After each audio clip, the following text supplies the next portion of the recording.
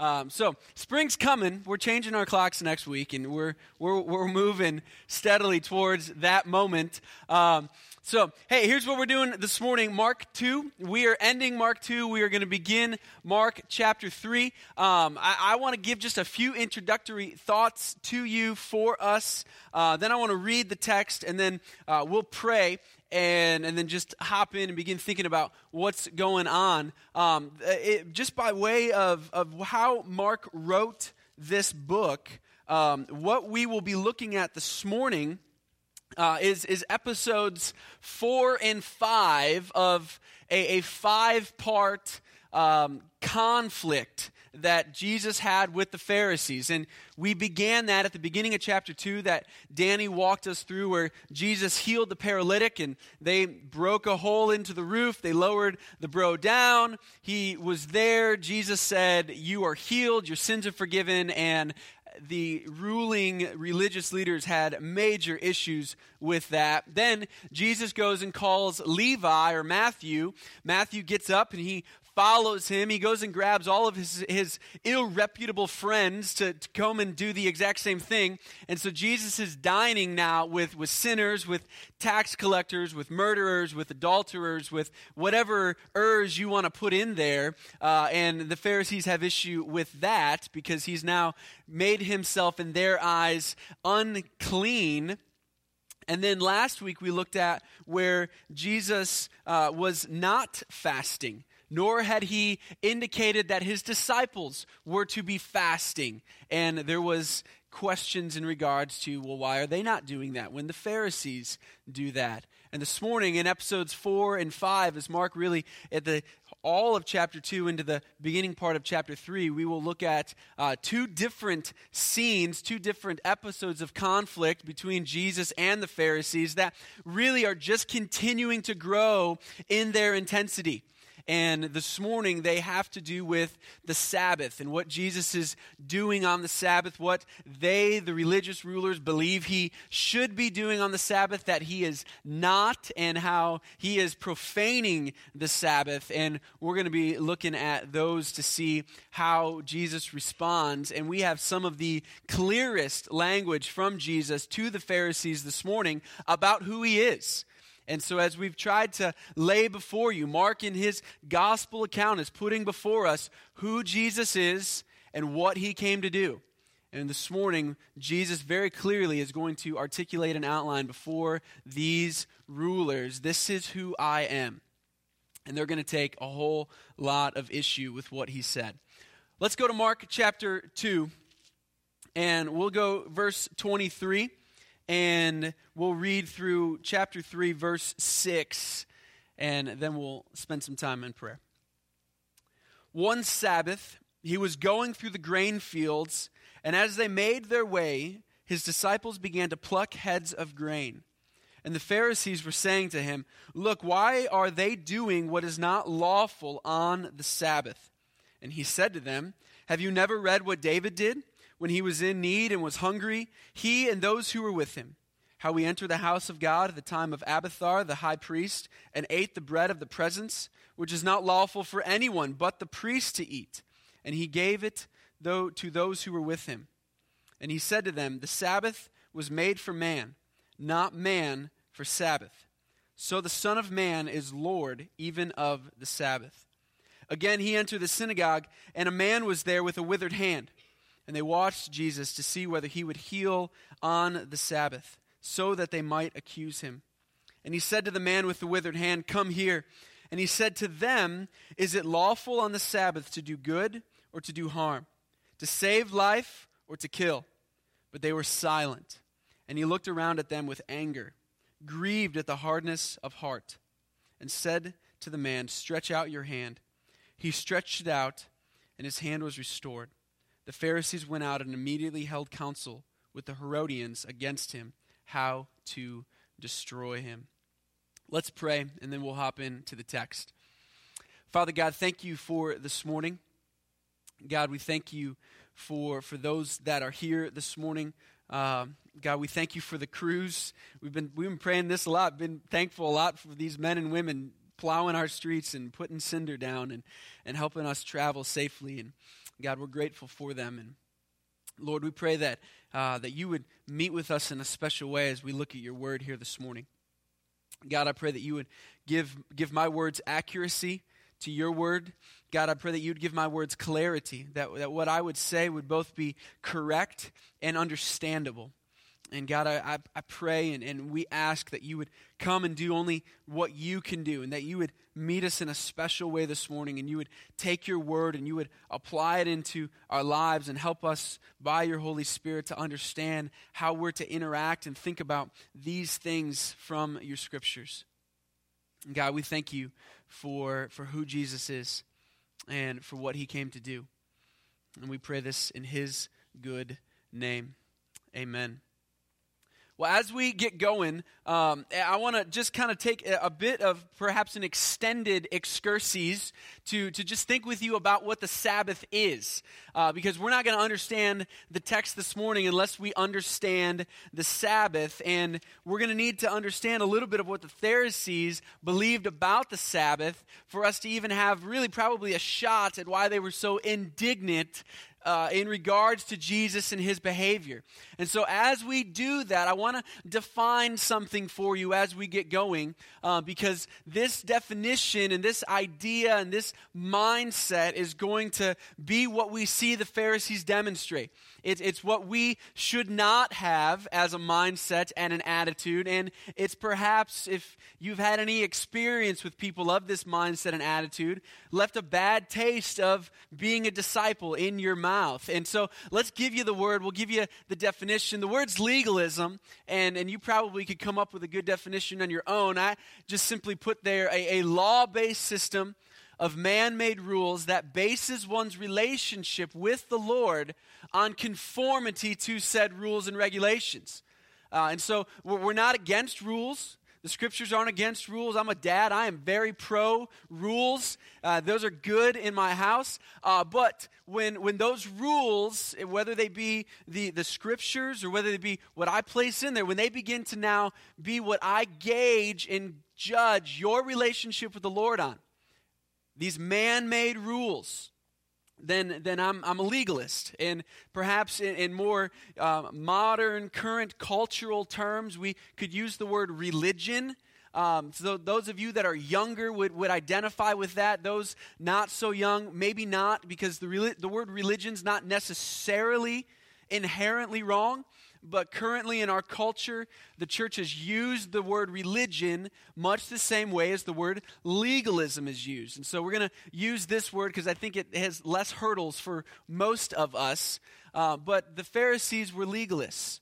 They had their set of rules, and they gauged and judged your relationship, or in this case, the disciples and Jesus' relationship with the Lord based on conformity to those rules. So let's just tease this out a little bit and think through some of the applications of this idea and way of thinking.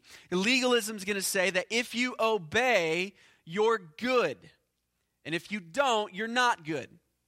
So you could only have to wear this type of clothing or this type of color. These could be examples of a legalist mindset.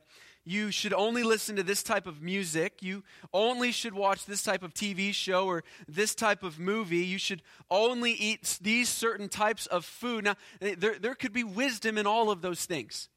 And there will be really good reasons why this afternoon Carrie and I are planning to go see McFarland USA and not 50 Shades of Grey. I mean, there is wisdom in determining what movies we watch.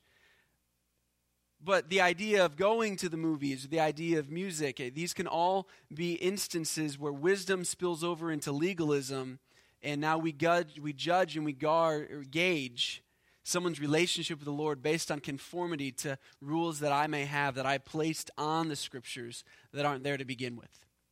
Let me give you some examples, because the temptation of legalism as an attitude, as really perhaps a lifestyle, is, I think, well-intentioned.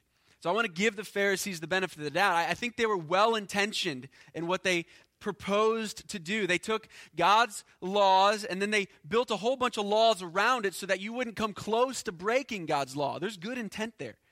But they erred in a lot of different ways because they removed the focus from God's grace to external conformity to a man-made rule or law. So let's just put this through an example. The scriptures in the New Testament, Ephesians chapter 5, say, don't be drunk, but be filled with the Spirit. There's a principle there, there's a commandment there that we shouldn't be controlled by anything except for the Spirit. And so it could be prescription medication, it could be marijuana, it could be alcohol, it could be whatever you want to put in there. If that is controlling you, then you're in violation of that commandment. To be filled with the Spirit. The controlling force in our life is to be God himself. But don't be drunk, but be filled with the Spirit. So the legalist would say, well, don't ever have a drink. Well, there's wisdom there. If you don't drink, you're probably not going to ever get drunk. So there's wisdom there. But they would go further and say, well, don't ever eat at restaurants where they serve alcohol for X, Y, and Z reasons. Don't ever attend a social event where alcohol may be served. Don't ever shop in grocery stores that serve alcohol, which is not an issue for us here. But in Indiana, there's large sections of grocery stores devoted to the sale of alcohol. So that the legalists would say, well, don't ever go there. They may even say, don't ever associate with somebody who drinks. And all of those things in and of themselves aren't wrong, and there could be wisdom there. Could be wisdom in all of those things. But the error comes when we judge and gauge someone's relationship with the Lord based on the conformity to those extra set of rules. The scriptures say, don't be drunk, but be filled. If I come to you and say, you're a bad Christian because you ate at Applebee's, I'm a legalist. There's issue there. Because I've taken a man-made rule of don't ever eat at a restaurant where they serve alcohol, and I've placed it on you to now gauge and judge your relationship with the Lord. Now, we're not against rules, as I said, and parents, we do this all the time. We set up rules and guidelines in our homes so that there is stability and there is safety and there's order. But the major difference, I think, between our house rules and perhaps the rules that a legalist would put on someone is that our house rules are for our children. They're for their best interests. They're for their good. When I tell Allegra to not push down Adelaide, it's for both of their well-being. The rules in our home are set up in such a way that they're to promote their flourishing, that they would learn and grow and develop in the most healthiest of environments where they're able to grow. Well, there's a big difference between those rules that are for my children and saying that my children serve my rules. And then there's a huge distinction in saying that someone or that Allegra stopped being my child if she broke my rule, or saying that she started being my child by obeying my rules. These are both the errors that legalism can fall off on. And so this is what happened in the Sabbath. In the period of time between the Old Testament and the New Testament, it's called the intertestamental period of time. It was about 400 years. There was a layering and a deepening and an expounding of Sabbath rules beyond what the Lord had said in the Old Testament. And so we were going to look at the Old Testament laws, and then I'm going to read to you some of the rules and regulations the religious leaders put on the Sabbath. And so Mike's got a screen there that we're going to put up there, and we're going to see that the Sabbath is actually mandated and rooted in creation itself. That in Genesis 2, 1-3, God created everything in 6 days, and then he rested on the seventh. This is going to be the pattern that the Sabbath principle and commandment always comes back to. And so in Exodus 20, verse 8-11, it's the fourth commandment. It's the longest of all the commandments. Basically, it summarizes to say, remember and keep the Sabbath holy. You're going to work for 6 days. But then you're not going to work on the seventh. And you're going to rest because God worked for 6 days and then rested. Now you get to Leviticus, which is really a book of law that begins to expand and expound on the Ten Commandments as the Lord's building out law for his nation, for his civilization. You're going to have 24 occurrences of the word Sabbath happening in the book of Leviticus. And then you get to Deuteronomy, and Moses gives the Ten Commandments to the next generation. In Exodus, it was those that had been the adults that went out of Egypt, and then 40 years of wandering in the wilderness took place, and then you have the children of that generation that Moses is giving the commandments back to. And he says this, and it's basically the same as what he said in Exodus: observe the Sabbath and keep it holy. You're going to labor for 6 days.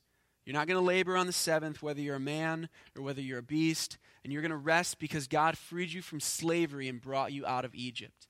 There's a bit of a furthering of understanding and articulation in the Deuteronomy command, where God actually is now going to ground part of the commandment of the Sabbath in the idea that they have been delivered. They have been freed. Where they had been slaves, they had now been set free. And I think there's also implied there that in Egypt, they never had rest. Pharaoh wanted them built in 24/7. There was no rest. And so they rest because God rested, and they rest because God delivered them, and he says and gives them this gift of Sabbath as something to observe. John Piper says this: it's essentially as if God is saying, let my highest creature, the one in my image, stop every 7 days and commemorate with me the fact that I am creator who have done all of this. Let him stop working and focus on me, that I'm the source of all he has. I am the fountain of blessing. It's the big idea in the Sabbath. We work for 6, we rest for 1, so that we do so because that's what God did, and that's our pattern, and we do so because God has delivered. Now, that had just in crazy ways been expounded upon. And there was this layering and further articulation of Sabbath rules and regulations that were man-made. And so the Pharisees would judge you not on if you didn't work, but if you obeyed their commands or not. And so there's this book of Jewish history and interpretation. Think of it in regards to like a study Bible that we would have today. It's called the Talmud. And it was written several hundred years after when Jesus walked the earth. But that book really served to clarify a lot of the rules and regulations and teachings of the Pharisees and the religious leaders. And that book had 24 chapters devoted to it that articulated the rules for obeying the Sabbath.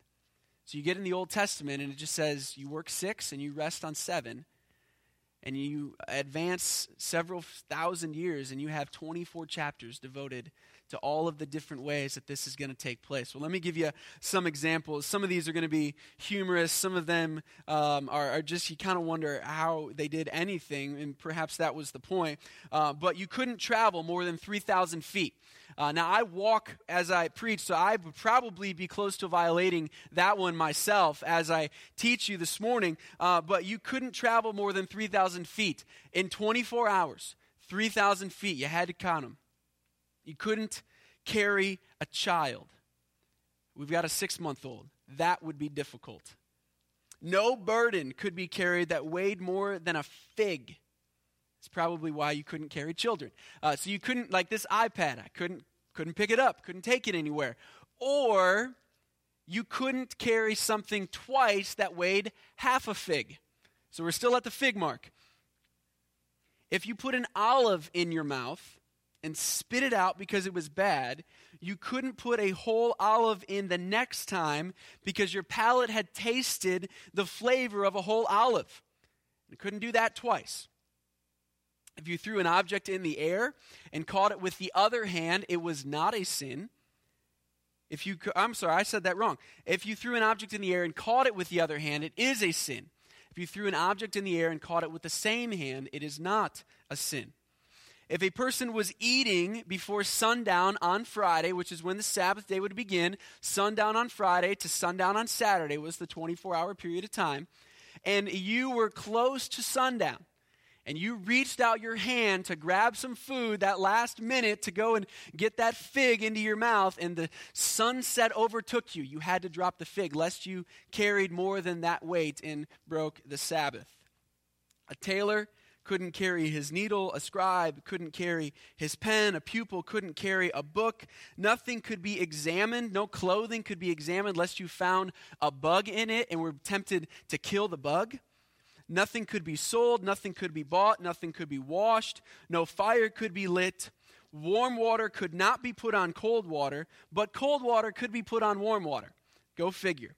You couldn't make a knot, you couldn't undo a knot, and there are hundreds more of rules just like this that unpack and expound the Sabbath.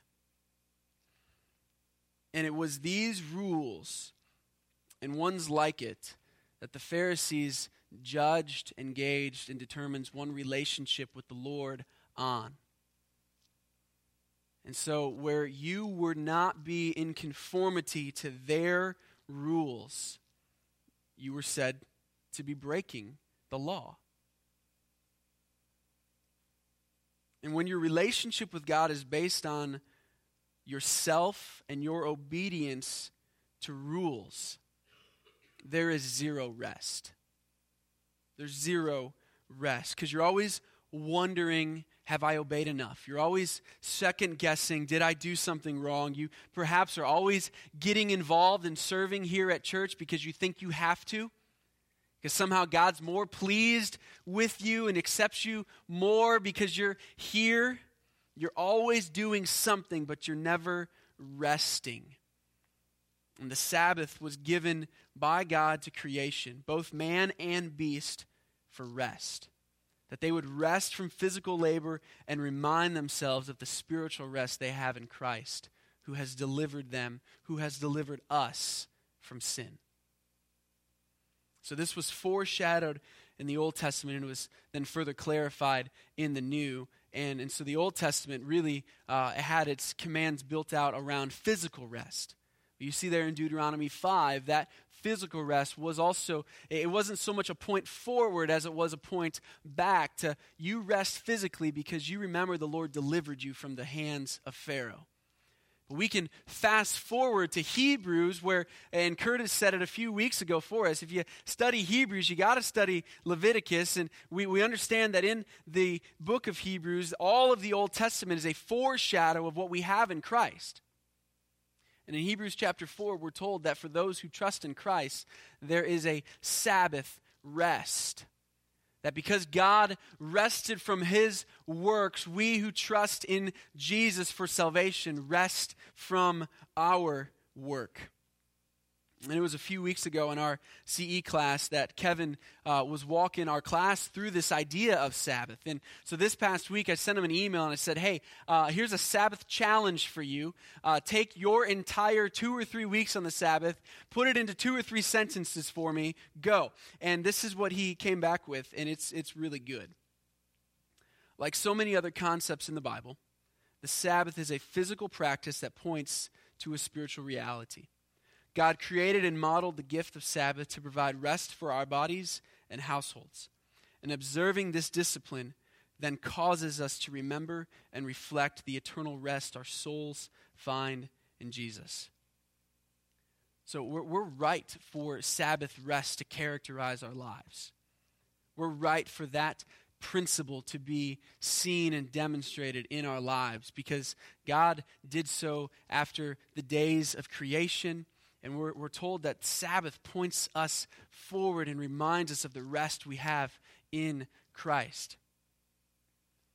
But nobody on any biblical authority can stand before you and say, don't carry something heavier than a fig. Some of you couldn't carry your Bibles around because you got some weighty texts with you. You just see how the legalist is going to just spill over and put rules and regulations on what God had said, and they're going to take good things that God gave his people, and they're going to twist, and they're going to distort, and they're going to so lose the intent and the heart of what God had originally wanted and said that they just become unhelpful. So it's really on that backdrop that we've got to go now back to Mark 2 and understand perhaps why the Pharisees were so indignant at what Jesus did. So let's go back to verse 23 of Mark chapter 2. So one Sabbath, here we are, it's a Saturday, he was going through the grain fields, and as they made their way, his disciples began to pluck heads of grain. Now, if you've got a KJV, that might say corn. The word there that was written can refer to really one or the other. And so it's some type of grain, whether it's a corn or barley or whatever. We don't know, but there you go. And the Pharisees were saying to him, "Look, why are they doing what is not lawful on the Sabbath?" So the Pharisees had determined that going through a grain field, that plucking heads of grain was not lawful to do on the Sabbath. Now, here's the interesting thing. Deuteronomy 23, verses 24 and 25, actually has provision in it the allowance of what the disciples are doing. Verse 24 of Deuteronomy 23 said, if you go into your neighbor's vineyard, you can eat all the grapes you want, but you can't take any with you. So you can't put them in your pockets, but if you're hungry, you can go in your neighbor's vineyard, you can eat, and then you can leave. Well, 25 says the same thing about grain. You can go into your neighbor's field, you can pluck heads of grain, you can eat them if you're hungry, but you just can't reap them, and you can't stuff your pockets full of them and then carry them away. They would be stealing at that point. So the disciples and what Jesus are doing are well within the bounds and commands and structure of the Old Testament. But they're not obeying what the Pharisees had taught. And so the Pharisees come and they say, why are you not obeying and doing what is not lawful on the Sabbath? And so Jesus answers them. Have you never read what David did? Think about those words. Have you never read? How inflammatory of a statement is that to men that spent their entire lives memorizing all 39 of these books? Have you never read what David did when he was in need and hungry? He and those who were with him. How he entered the house of God at the time of Abiathar, the high priest, and ate the bread of the presence, which is not lawful for any but the priest to eat, and also gave it to those who were with them. Guys, have you never read? Now, here's the entire point of why Jesus cites David. Because what David did was unlawful to do. But Jesus is saying, I'm greater than David. That king that you love, that king that you admire, that king that you're anticipating and waiting for the Messiah to come from his line and lineage, I'm greater than that man. And what he did was unlawful, but you have no issues accepting what he did because he had a need, and you had no issues with the priest giving David the bread and the disciples the bread, and here you guys got issues with us, and we're actually doing what's in conformity to the Scriptures. The bread of the presence was 12 loaves of bread that would be placed before the altar in the tent or in the tabernacle, that every Sabbath were replaced with 12 hot, fresh loaves of bread. And each loaf was to represent the 12 tribes in Israel. They were prepared and they were brought in by the priests and set before the Lord, and they would stay there for a week. Then they would be removed. Hot, fresh bread would be brought in, and then the priest and those in the priesthood could eat the bread after it had been removed. And this is what David did when he and his mighty men are fleeing Saul. They went in and they stumbled onto the tabernacle, and they went to the priest and said, we're hungry. It's been 2 or 3 days since we've eaten. Do you have any food for us? And the priest only had the bread of the presence, the show bread, as it might be called elsewhere. The priest gives him the bread. David gives it to his men. They did what was unlawful to do. And here you have the Pharisees criticizing Jesus for doing what was lawful to do per God's standards, but unlawful per their own. And they're criticizing and critiquing, and Jesus answers them and gives them the illustration and the question in regards to David, and then he is going to make some very, very inflammatory statements in 27 and 28. And he said to them, the Sabbath was made for man, not man for the Sabbath. So the Son of Man is Lord even of the Sabbath. Matthew, in his gospel account in chapter 12, records this very same episode. And right after he records this, he records the very same episode of conflict that we'll go to in the very beginning verses of chapter 3. What's interesting is at the end of chapter 11 in Matthew, right before he records what Jesus is doing that we're looking at here, he utters those famous words, "Come to me, all you who are weary and heavy laden. Take my yoke upon you, because my yoke is easy and my burden is light. Come and I will give you rest." At the very heart of what is happening here is the absence of rest. Jesus was saying to those in Matthew 11 that the teachings of the Pharisees, they're not going to ever give you rest. It's a heavy yoke. It's a heavy burden. You come to me. You believe in me. You take my yoke and burden upon you because it's light, and I'm going to give you rest. And so when he says that the Sabbath was made for man, not man for the Sabbath, he is challenging every one of their laws in that single statement, because their laws existed not for the benefit and the betterment of the people. Again, I think it was well-intentioned, but they erred. And then they erred greatly when they began to judge and gauge someone's relationship with the Lord based on conformity to laws that were not in God's Word. What's at the heart of the whole idea and concept of the Sabbath is rest. And then Jesus in 28 says, "I'm Lord of the Sabbath." The Sabbath was their favorite commandment. It was probably the easiest one to build out rules around if you think about it. And they did. 24 chapters of it, and Jesus came in with one fell swoop and said, "That's all just nothing, because I'm Lord of the Sabbath. I make the rules. I determine what is right and is wrong, what is the correct interpretation and application of the Old Testament." It's highly inflammatory. But I think we need to stop and ask ourselves the question, is rest a part of our lives? Is the Sabbath principle a part of our lives? Now, the Sabbath is the only one of the 10 commandments that was not recommanded in the New Testament. You have all the other 9 recommanded. The Sabbath is not.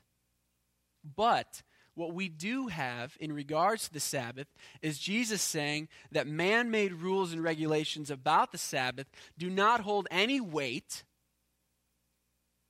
but the principle of Sabbath rest should still be true in our lives because it was made for us, not us for it. And so rest in our lives is important.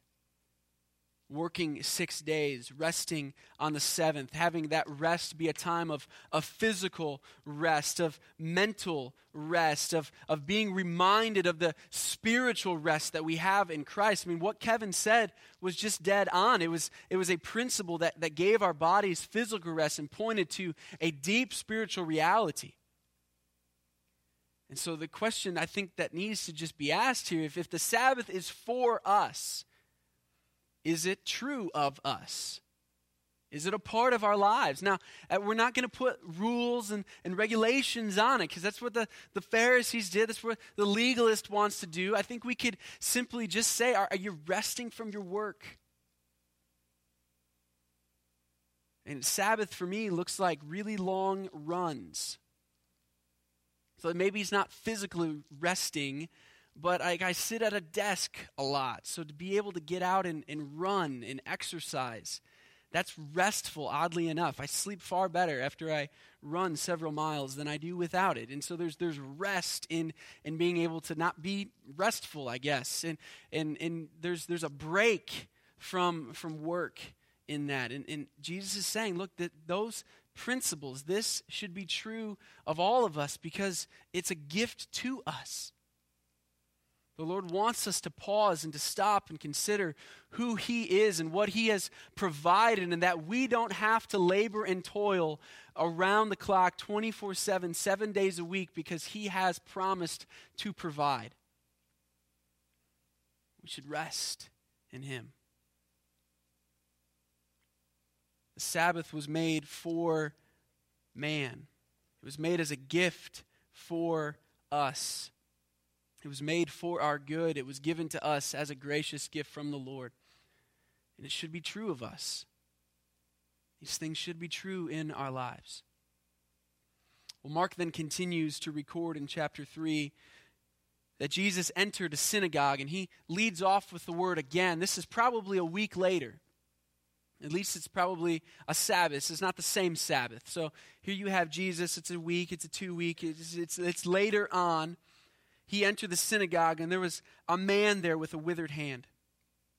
And this would be the Pharisees, they watched Jesus to see whether he would heal him on the Sabbath so that they might accuse him.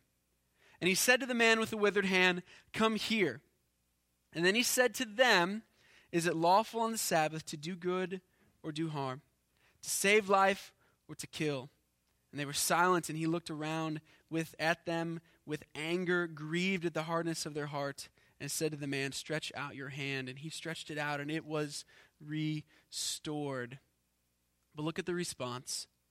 The Pharisees went out and immediately held counsel with the Herodians against him, how to destroy him. There's a few things happening here, and if we're just real honest with one another, I think we could say that there is an absurdity to legalism. There's an absurdity to legalism. There's an absurdity to those that want to place their rules and conformity to their rules as the highest priority in someone's life. There's an absurdity to someone saying, if you broke one of my rules, you're no longer good with the Lord. There's an absurdity to what we see happening in the response of the Pharisees. So let's just look at a couple things. First of all, Jesus spoke. So when he healed the man, all he said to the man was, "Stretch out your hand." Who was speaking in Mark 2, verses 23 to the end of the chapter? Jesus was speaking, but the Pharisees were also speaking, right? They were asking questions. So there's an absurdity in there where they're condemning Jesus for just talking, which is exactly what they had done a week prior.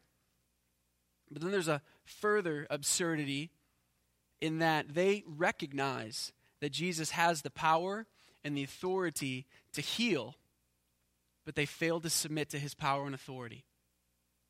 There's an absurdity to that. There's an absurdity to legalism that says, you broke my rule, we're done. And it's an absurdity that fails to recognize who actually Jesus Christ is, what actually the gospel is. There's an absurdity to that when you can recognize the power and authority of the Lord and refuse to submit to it because it doesn't fit your system. That's absurd. But there's a third absurdity in this text. The Pharisees left the synagogue. They went and got the Herodians, which were the political rulers. And so you have the political rulers and you've got the religious rulers. And what do? They sit down on the Sabbath and they plot how they're going to kill Jesus. How absurd is that? We can't heal a guy. We can't take some corn or take some grain and feed ourselves, but we can plan murder. We can premeditate this.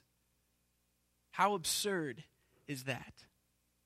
There's an absurdity to legalism that sees adherence to its own rules and regulations as the highest priority, and anything that falls short of that standard needs to be destroyed. It's absurd.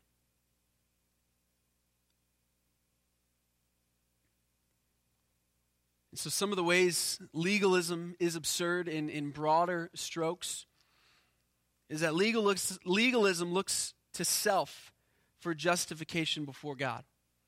But the gospel looks to Christ. And so Jesus came preaching the gospel. He came and said, repent and believe in the gospel. Rest from your work. And these men were doing nothing of the sort and leading others to do nothing of the sort because they were looking to justify themselves before the Lord because of what they did. Legalism may use the word gospel, it may use the word grace, but it doesn't act graciously, nor does it truly believe in the gospel. Legalism creates slaves. The gospel frees us from slavery and makes us adopted sons and daughters. Legalism is a heavy yoke and burden. The gospel gives rest. Legalism says continually, do this and be accepted. The gospel says, it's finished. It's by grace that we have been saved, not of our works. Legalism is going to say, conform and you're out. The gospel says, nothing can separate you from the love of God in Christ Jesus. Legalism motivates based on fear. The gospel motivates based on joy. Legalism results in external conformity to man-made rules. The gospel results in inward transformation where we're clothed with the righteousness of Christ. There is a vast difference between the messages of these two groups and what Jesus came preaching and teaching and what the Pharisees and the legalists were demanding of those who were following them. And there's an absurdity to legalism. There's an absurdity to that. Now, there's wisdom in rules. But there's an absurdity when we say you adhere to our rules or you're out. You look like us or you're out. You eat what we eat or you're out. You listen what we listen to or you're out. It's absurd. And as a church, we can err in this way corporately if we're not careful. We can create and place some of these rules on what it looks like and means to come here and be a part of this body if we're not careful. And they can have the appearance of wisdom, and it just down the road is legalism.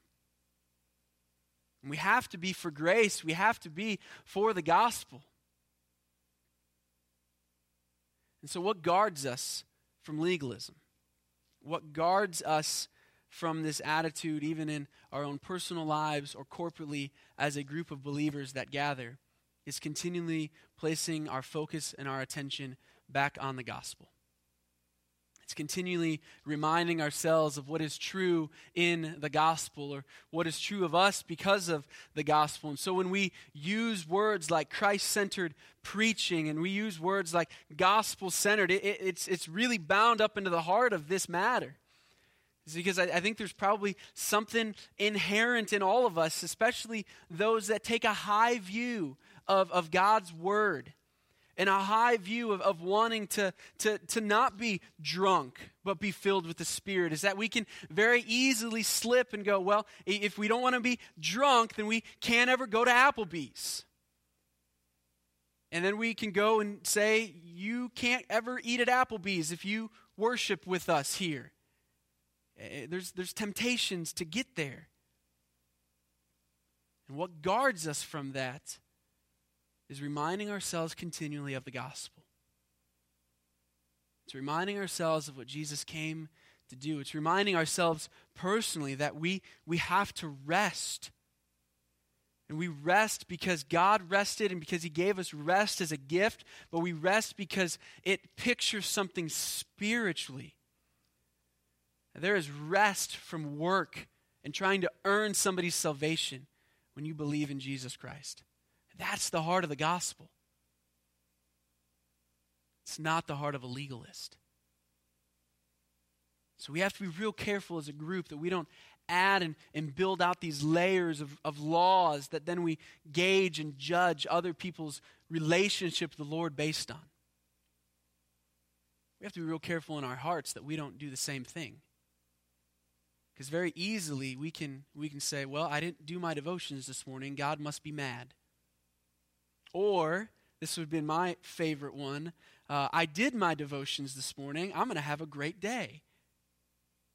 I know I can be just real superstitious about these things. And when I gauge and I judge my relationship with the Lord based on what I do, it's legalism. Rather, it should be based on what Christ has done. So in Christ, God has lavished His love on me. And it has nothing to do with what I do. It's because of what he has done. And so in that, I'm now free to serve. I'm free to love. I'm free to obey. I'm free to do all of these things because there's the dual principle at work where obedience to God's law actually leads me to joy, and I get to do it because I'm not earning his love. So there's no rest in believing that you have to work for God's love. But there is great rest in serving because God has loved you. And that is a huge distinction. And so what guards us from being legalists in our own lives and corporately as we gather here together is remembering time and time and time again the gospel. It's putting our eyes and our focus back on what Christ has done. And so as we respond this morning in song, we're going to do just that. And we're going to sing probably two of my favorite hymns, one of them being Cornerstone, where the opening words of verse 1 is, "My hope is built on nothing less than Jesus' blood and righteousness." And that's the gospel. That's where our hope is. It's not built on my conformity to somebody's rule they came up with about the Sabbath. It's built up on Christ. Its foundation is on Christ. And so the band is going to lead us in singing that song. We're going to sing Jesus Paid It All as well. And I encourage you to respond, to sing these gospel truths, and to sing them with all you got, because this is our hope. This has got to be what we place our focus and our attention on. So would you stand and we'll sing together?